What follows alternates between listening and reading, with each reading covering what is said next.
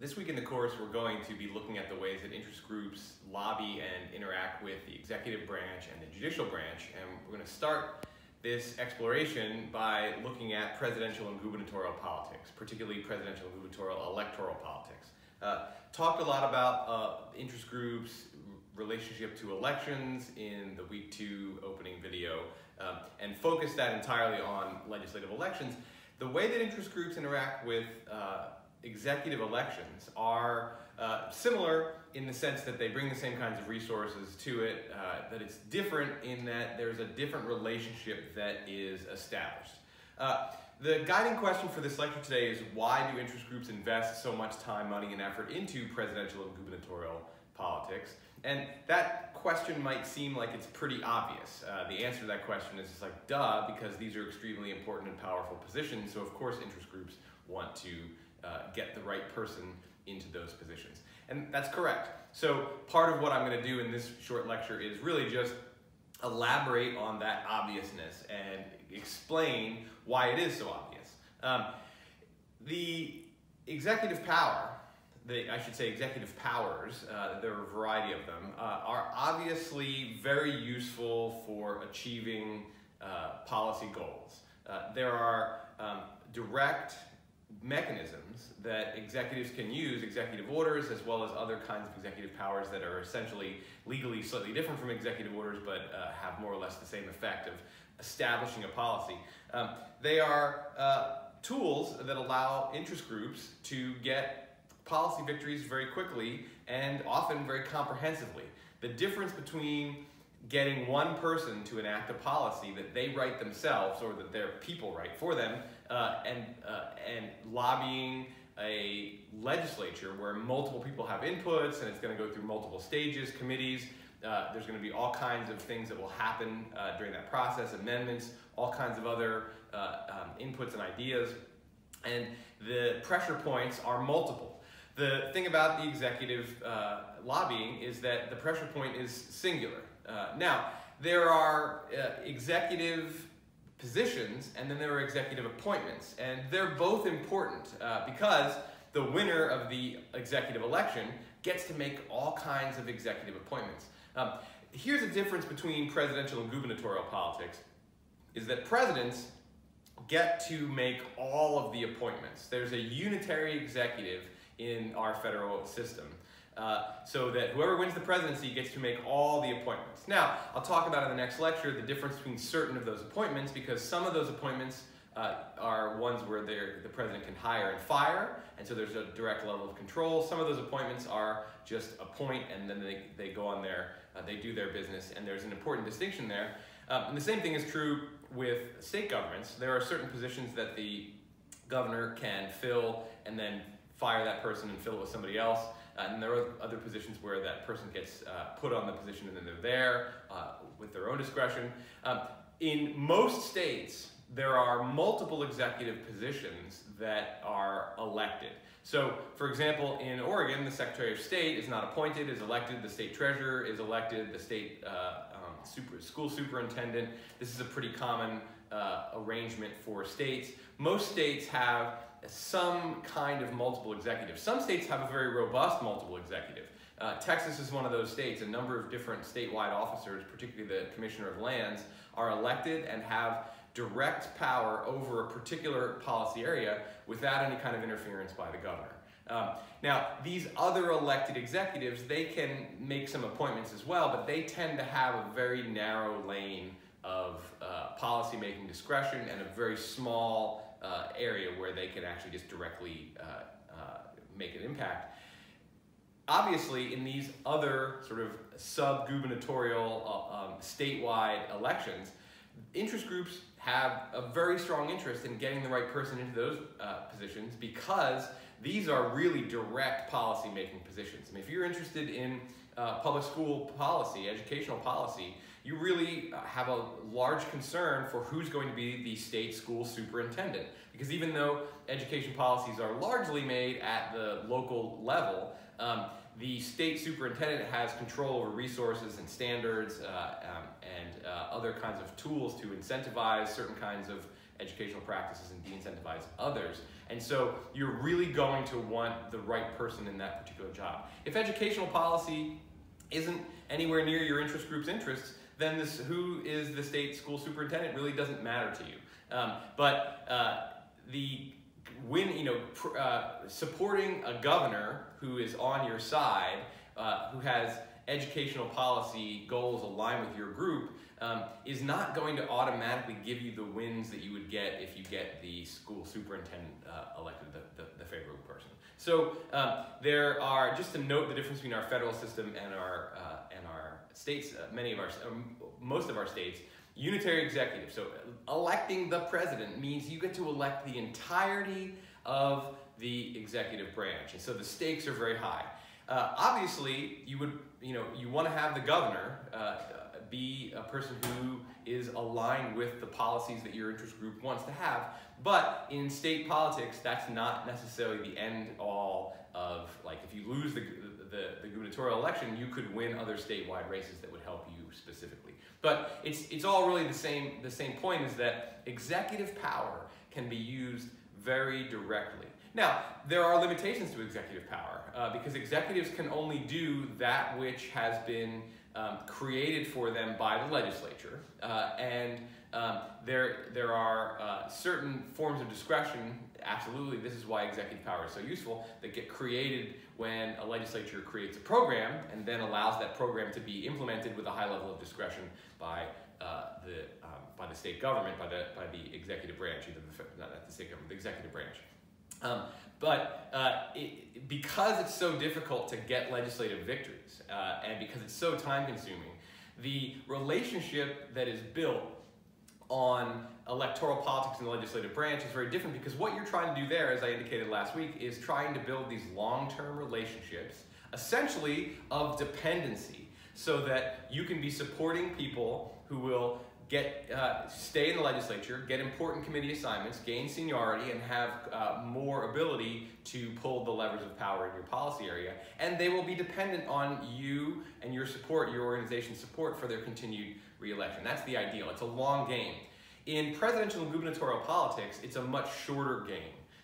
You're looking for, because policy victories are available in the short term, they're available very quickly through direct executive power. You're looking for short-term victories, and it's also true that term limits come into play. The president obviously has a 2-term term limit. Many governors, most governors have term limits as well, and so you're not looking, in supporting executive candidates, you're not looking to generate a long-term sort of codependent relationship like you are when you're campaigning for legislative seats. You're looking for a quick victory and to take advantage of your connection to the executive power. Now, there are two main ways in which executives can create a favorable policy environment. One is the direct application of executive power, executive orders. Just, here's the policy. The reason why executives use their executive power to put through a policy that they promised on the campaign trail is, one, they want to reward their supporters. That's actually part of the bargain, right? There really is a transactional nature to executive electoral politics that is not quite so present in legislative politics. It's not quite so transactional. It's more, in the legislative realm, it's more about creating that codependent long-term relationship. In the executive electoral politics, we're going to support you because you're going to give us the victory. And the tradition, the norm of the way that executives behave is that they try to keep as many of these promises as possible. They want to reward their supporters. They also obviously want to maintain their coalition for re-election. And this is, of course, for first-term presidents and first-term governors who are going to get term limited out. You obviously want to get re-elected with at least as much, or if not more, support, and so you want to reward your supporters so that they stick around the next time. And even though there is kind of this logical flaw in maintaining electoral support, because once you're a second-term, term-limited out executive, you have no real interest in, or no direct electoral interest in maintaining your supporters' support, because you don't need it anymore. It's not going to do you any good. But the executives turn to legacy and their policy accomplishments and sort of their popularity ratings, and their popularity ratings are gauged towards how much it is that they're able to maintain the support of, or the support of the people who supported them. So really, that's what winning executives are doing. They're rewarding their supporters, and they're saying, hey, get me reelected, and I'll continue to reward you. It's very transactional. And when a winning president issues an executive order, in the first year that rewards part of his or her electoral coalition, that is the expectation. It's supposed to be transactional. The second way in which it's important to interest groups which executive is elected is through executive appointments. Most policy at both the federal and the state level is made not at the top of the executive branch, not by the president and the governor themselves, but by appointed policymakers. This is particularly true in the federal government. There's a lot of policy at the state level is made in the legislature. Legislatures have much more control over policy at the state level than at the federal level. The state legislatures are much more active than Congress is in terms of passing bills and directly changing the policy landscape. But there are still plenty of appointed policymakers. There are more elected policymakers as well, as I noted earlier. But it's obviously important to get appointees who have a favorable viewpoint towards your policy. Now, when you're supporting a particular candidate for president or governor, what you're really supporting as an interest group is them as a person who's going to keep certain specific promises, and you want them to make you promises as part of your essentially transactional bargaining. We'll support you at this high level if you give us the policy that we want. If you block federal aid to abortion clinics, for example, that's a common one that the pro-life movement wants from winning presidents, and because there are certain discretionary use of funds, particularly foreign aid, that the president can just sign an executive order that says this money can't go to organizations that provide reproductive services. You get that win. But what you're really mostly, because policy is made in such a much more diffuse way, as we'll see in the next lecture, you're really voting for and supporting either a Republican or a Democrat in a kind of a generic way. Which of the two parties has a policy orientation that aligns with your expectations and desires? And generally that's an easy question to answer, because you are already part of the electoral coalition at the legislative level for sure, but just broadly of a particular party. Parties put together these electoral coalitions by essentially saying, yes, our platform is aligned with these groups. If you're the Democratic Party, they're aligned with labor, they're aligned with environmentalists, they're aligned with people who look for social justice, people who are looking for economic equality, education support. Broadly, the Democratic coalition is built around robust government support, resources, regulation, and the Republican platform is built around trying to restrict that, cutting taxes, cutting regulations, generating more free market solutions, incentivizing free market solutions instead of government solutions. So whichever one of those two broad categories of policy orientation your group's interests align with, you're going to be behind that, that party.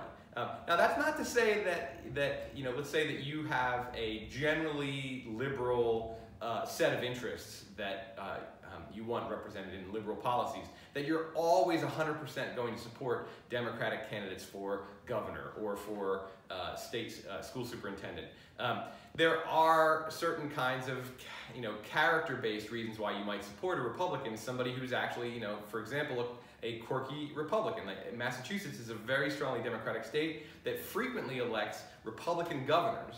And it's because the sort of policy landscape in Massachusetts is such that you can be a socially liberal or reform-minded Republican who has certain kinds of standard fiscal Republican policies, but in either social areas or education or infrastructure, you have what looks more like a liberal orientation.